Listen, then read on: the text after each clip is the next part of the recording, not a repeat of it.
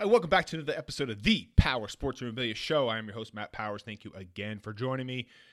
Please visit the website, powersportsmemorabilia.com. Also, give me a follow over there on Instagram, at Powers Autographs. All right, the NFL draft just got wrapped up, and if you are like me, you don't know 99% of these players. I think I know who the number one pick was, maybe the number two pick.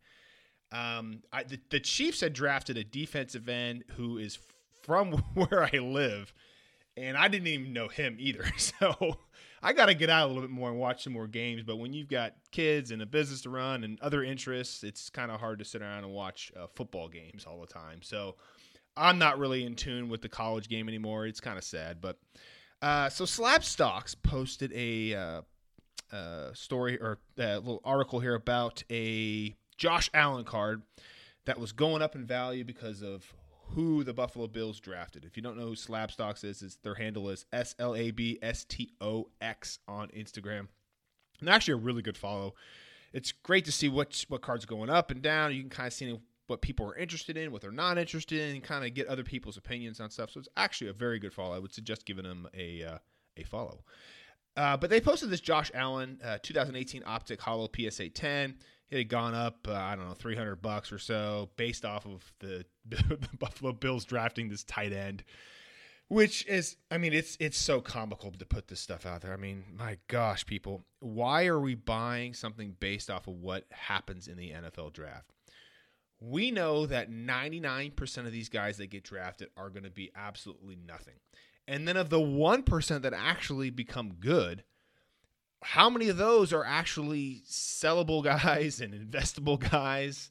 It's really, really sad. I mean, the NFL is just probably the most competitive league out there as far as to become a superstar in it. Just so many players, so many positions. It's really hard to keep track of all these guys. So I don't know. It's really just, I saw this post and I was like, that's the stupidest thing I've seen. Based off of what the Buffalo Bills drafted, you're going to start spending.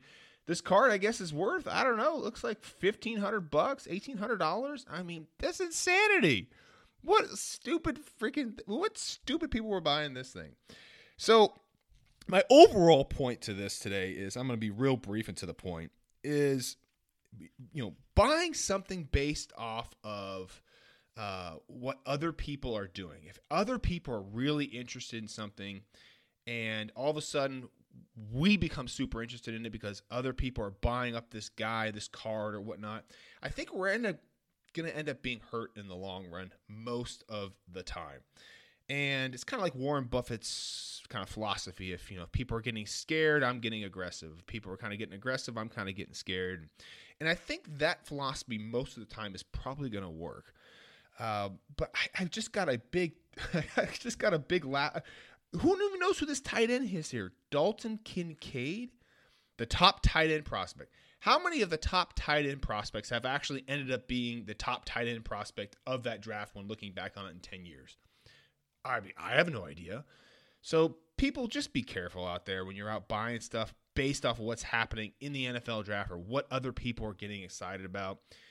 And listen, hey, if you've sit around and you've watched this Dalton Kincaid guy, you watched every game of him and you're thinking he's a superstar and you're thinking that this guy's going to take Josh Allen over the top, by all means, go buy this card, go buy him, do whatever it is you want to do.